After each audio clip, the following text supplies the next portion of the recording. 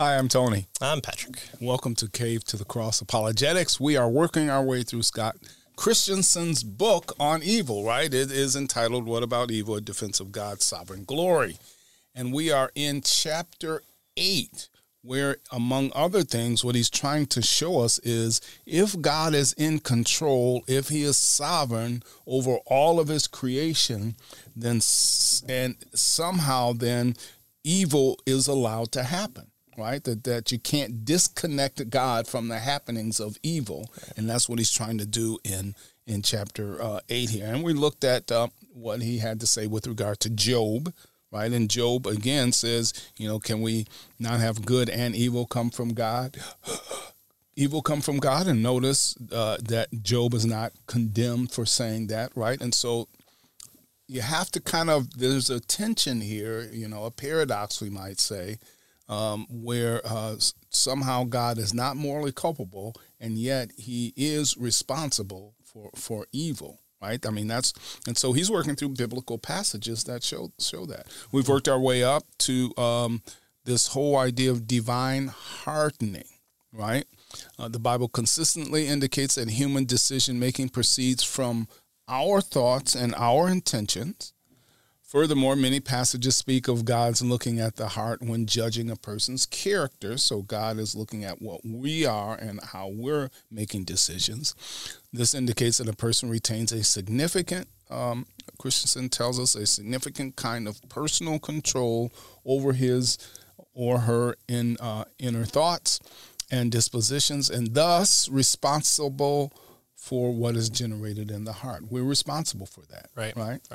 And that's one of the reasons why I think Christians picks both Job and what we're going to look at here for divine hardening is because the scripture is really clear, unless you're trying to kind of get around it with, the idea of libertarian free will. But he uses verses in the Job passage and in what will happen here in divine hardening of saying, no, this is what God did. And not only that, we have people saying, this is what God did. And even though with Job, we've kind of torn back the curtain a little bit, seen what happens in the divine realm, and sees that it's Satan and God having this conversation among the sons of men up in the throne room. But no one on earth knows that except for whoever the author of Job ended up being. Right, and notice he also mentions that neither Job's wife, Job's brothers and sisters, none of them mention Satan as the source of this evil. They all say it comes from God. Right? Yeah. Nor does Job sin when he attributes it to God. His wife does sin when she says, curse God and die. Yeah, right. Probably not the best thing to do. God is in control, and so curse him and die, not curse Satan, right, for doing this, right? Yeah. So maybe we can learn something from that Baptist preachers. So many might suppose that this is evidence of libertarian free will, but not so fast. Many other complementary passages indicate that the heart is controlled by God. For example, compare what Solomon writes in Proverbs 21:2. He states, every way of a man is right in his own eyes, but the Lord weighs the heart. In the previous verse, however, he asserts the king's heart is a stream of water in the hand of the Lord. He turns it wherever he wills. That's God. God's turning it wherever he wills. But we all have libertarian free will. God would not interact with us at that level because we need to be free. We need to be able to do what we need to do. And, maybe it's just this one time that Proverbs 21:1 and Ezra 6:22 and 7:27 talk about. There's no contradiction here, though. It merely affirms compatibilism. We are constantly conscious that our hearts belong to us. We have ownership of our inner being and our person. Yet our hearts rest first and foremost in the hands of the ultimate owner of human souls. Yeah. So now what is striking, he says, is how many times Scripture indicates that God freely hardens the heart of his creatures, right? Romans 9:18, for instance, he has mercy on whomever he wills, and he hardens whomever he will. Right? Pharaoh is obviously the prime example here of this divine hardening. Exodus, chapters 4 through 17 records the episodes surrounding the plagues of judgment on the Egyptians and the exodus, by the Israelites from enslavement in Egypt. I mean, with how many plagues occur, with how many times Moses has to come before Pharaoh would say, this is going to happen, and it happens, it's got to be divine hardening. Yeah, right. So notice, throughout the ordeal, numerous times Pharaoh, though, is said to have hardened his own heart. Right? That's Right. what it says. Right. Numerous times, Very much it says Pharaoh hardened his own heart. Yet prominently, Christensen tells us, interspersed, right, in the same episode, we read that God hardened his heart. Right? Right. So there's no disparity between Pharaoh's hardening and God's hardening. Pharaoh is secondary, but immediate cause of the hardening. He consciously, willingly, freely generated the stubbornness in his refusal to let God's people go. He wasn't like, oh, all right, I'll let him go. And then suddenly, he sits up straight and he starts moving marionette. You shall not go. Yeah. This isn't God, coming down and pulling on the strings there. But at the same time, God is the primary but remote cause of Pharaoh's hardening. Scripture is merely affirming dual or compatibilistic explanation for what is transpiring in the stubborn rulers of the heart. And again, I have to recommend What About Free Will by Scott Christensen. Who would have thought? Because if you're kind of looking for more information, especially on this part too, he talks about that with primary and secondary causes. You can see our interview with him as well to kind of get a good take on that as well. Yeah. So notice God indicates that all this hardening had a greater good, right? He communicates to Pharaoh, but in early on in Exodus 9, but for this purpose I have raised you up to show you my power so that my name may be proclaimed in all the earth. So all this hardening that God did and also that Pharaoh did, right, was for a greater good. The supernatural power invested in the devastating plagues, Christensen tells us, and the glorious exit of the Israelites to the midst of the Red Sea left an indelible impact, not only, on all who witnessed these things, but also in subsequent history. Yeah. And so, you get to, even when they go to Jericho, right, to destroy Jericho, people are afraid. Why? Well, because of what God did in Egypt, over 40 years ago. Yeah. Right? And so it left a indelible impact. Right. But even within the conquest narratives, the Babylons, the Assyrians, the Medo-Persians, there's we were reading in Daniel, there's passages, references back to the Exodus. It's a staple within the Old Testament and also the New Testament. Jesus mentioned it a number of times. The apostles mentioned it a number of times in their writings. The whole Passover meal is about the Exodus, right? Yeah, it plays a big key point, and look at what it does. It takes out the claims of the Egyptian gods. It takes out the wealth of the Egyptians. It takes out the military of the Egyptians. So this hardening was done so that the kind of complete ruin of any claim of power, well, if Pharaoh would have just done this, or if they would have just had this, or, they lost their slaves, but they're so powerful that they could have, no, all this was taken away, and they had to, go find other sources to replenish their cows and in the fields and everything like that.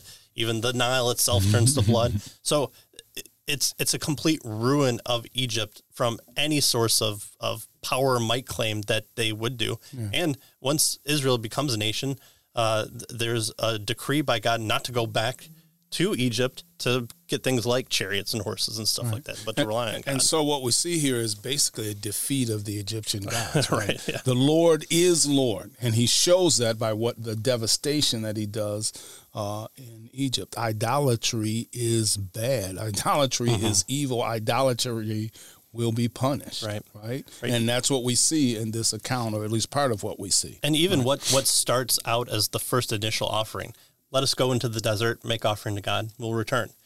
It's simple at first, and then once it ramps up, it gets deeper and deeper of, let my people go. We're done with this. We're going to go away.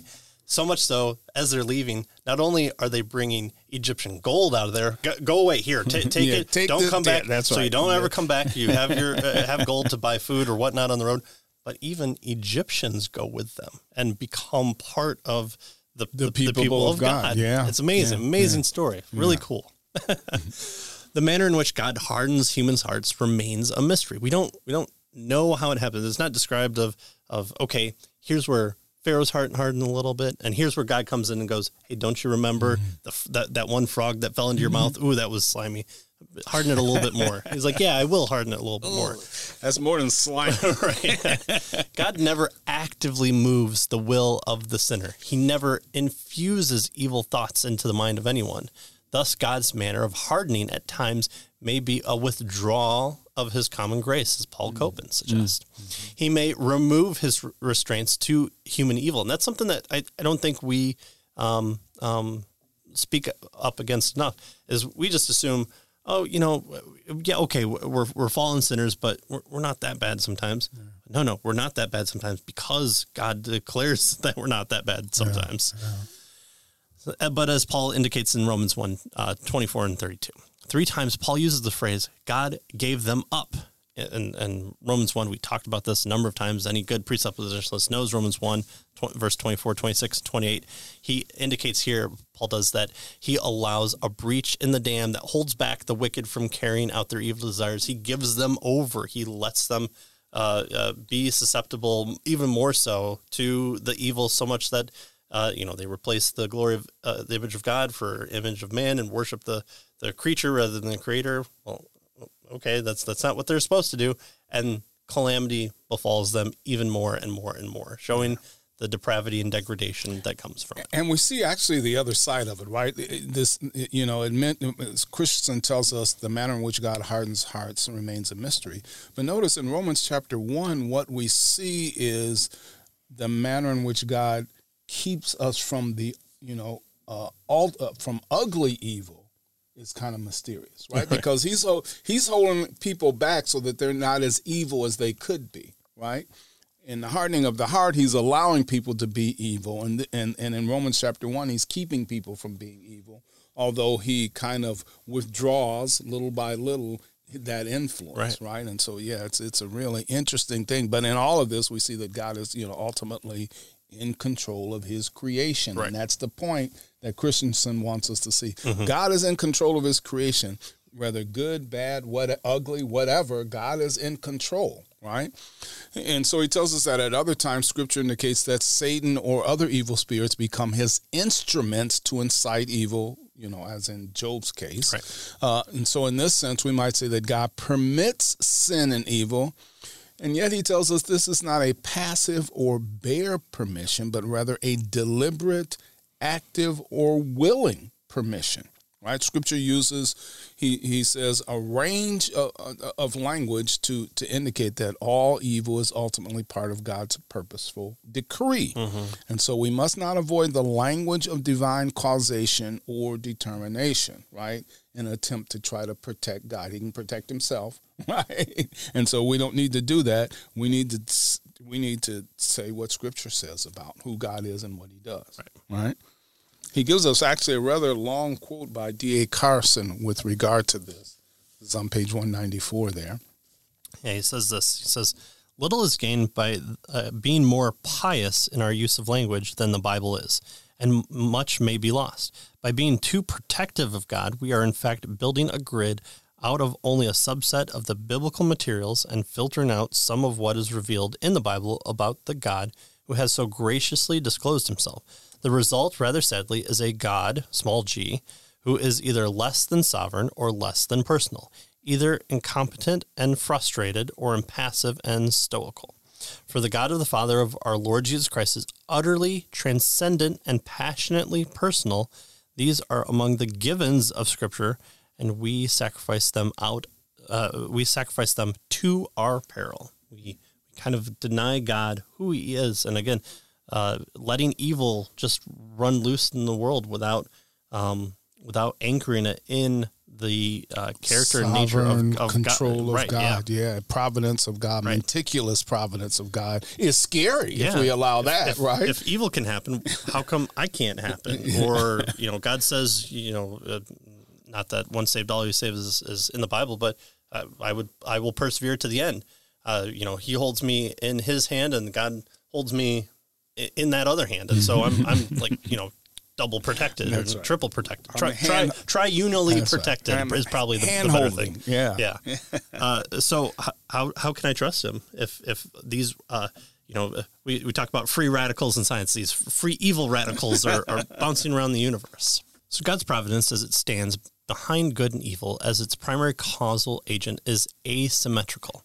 He stands behind good in a direct way and behind evil indirectly.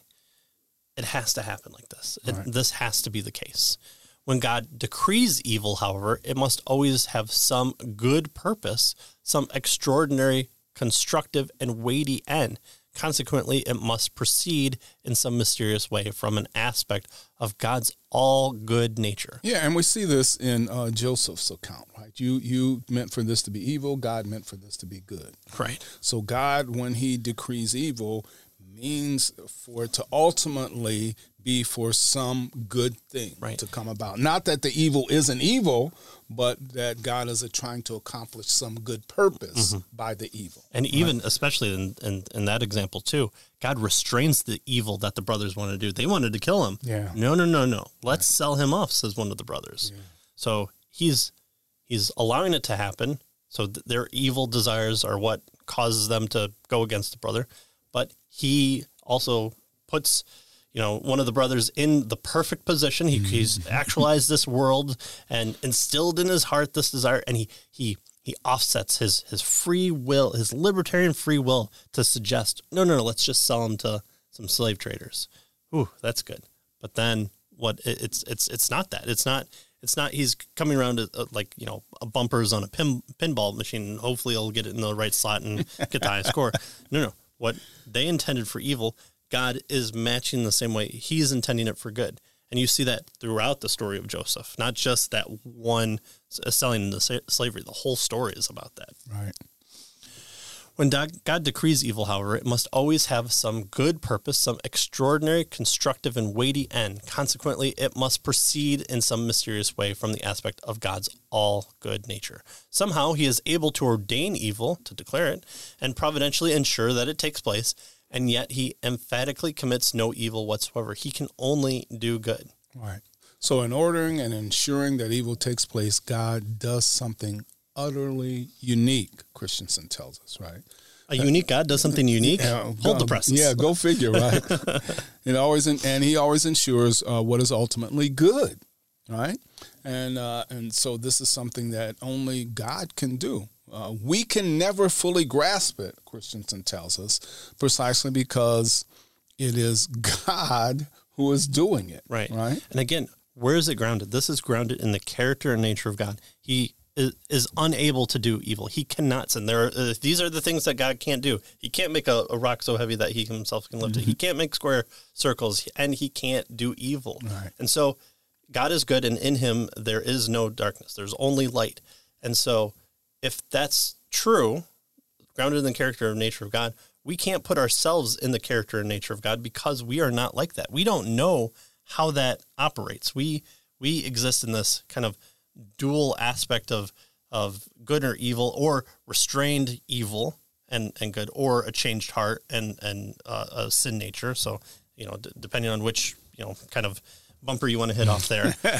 But we say, if I were to do this, well, yes, if you were to do this, you probably would be morally culpable because you wouldn't be able to actualize it in the way that God does, because God is God. Is God. Yeah. And not just, he is only good, but he is just, he is merciful, he is all these things together. He's not parts, we can't part it out, but we have parts. And so the communicable and uncommunicable attributes of God come into play here. And when we say, oh, well, he must be evil because this must be the case, because if I were God, right, he's transcendent. He's unable to do that, and he's all good. He's not evil. We aren't. And so we can't put ourselves and just have the equation equal the same amount there. Mm. So the greatest evil. This is the greatest evil. We're going to talk about the greatest evil. And I think, this one has it all. If you didn't like Job, if you didn't like Pharaoh, if you didn't like Lamentations, if you didn't like calamity, all is calamity, here's the greatest evil that God's going to use for good. There's only one example that we can categorize as the greatest evil ever perpetrated, It is the one example that strains injustice to its limits. It's the one example in which suffering itself strains the limits of comprehension. Men have written about it over and over outside the bounds of Scripture. They look at it, they say, here's the greatest injustice done, the greatest subjection of what shouldn't have been subjected. It also demonstrates that God himself does not remain aloof from the pain that evil produces because he entered that pain via the incarnation. The incarnation. Not just Jesus as a baby, yeah. but the whole incarnation. Right. So obviously we're talking about the crucifixion of the Son of God, right? It should not escape our notice that God meticulously planned and executed the greatest evil perpetrated in history. And that evil involved God himself entering its dark portals, Christensen tells us, right? So this is the greatest evil, and yet God planned it and carried it out meticulously. It was, prophesied detail by detail, right, in the Old Testament. So to understand what took place, Christensen tells us, in the crucifixion of Christ, is to touch on the heart of evil and God's response to it, right? And so this hints, he tells us, at where biblical theodicy must be located, in a cosmically oriented work of redemption via the substitutionary atonement of Christ, right? Right. God is going to agree that this is evil, but also ultimately good. Before the foundation of the world, it was predestined. And all these people, all these free will actors in whatever capacity, had to have children, allow people to live. They had to be the type of person that continued it from Genesis chapter 3 all the way to Romans, and the increase in knowledge and technology and wealth and global control, and ultimately resting on the hill of Calvary. That's where it culminates.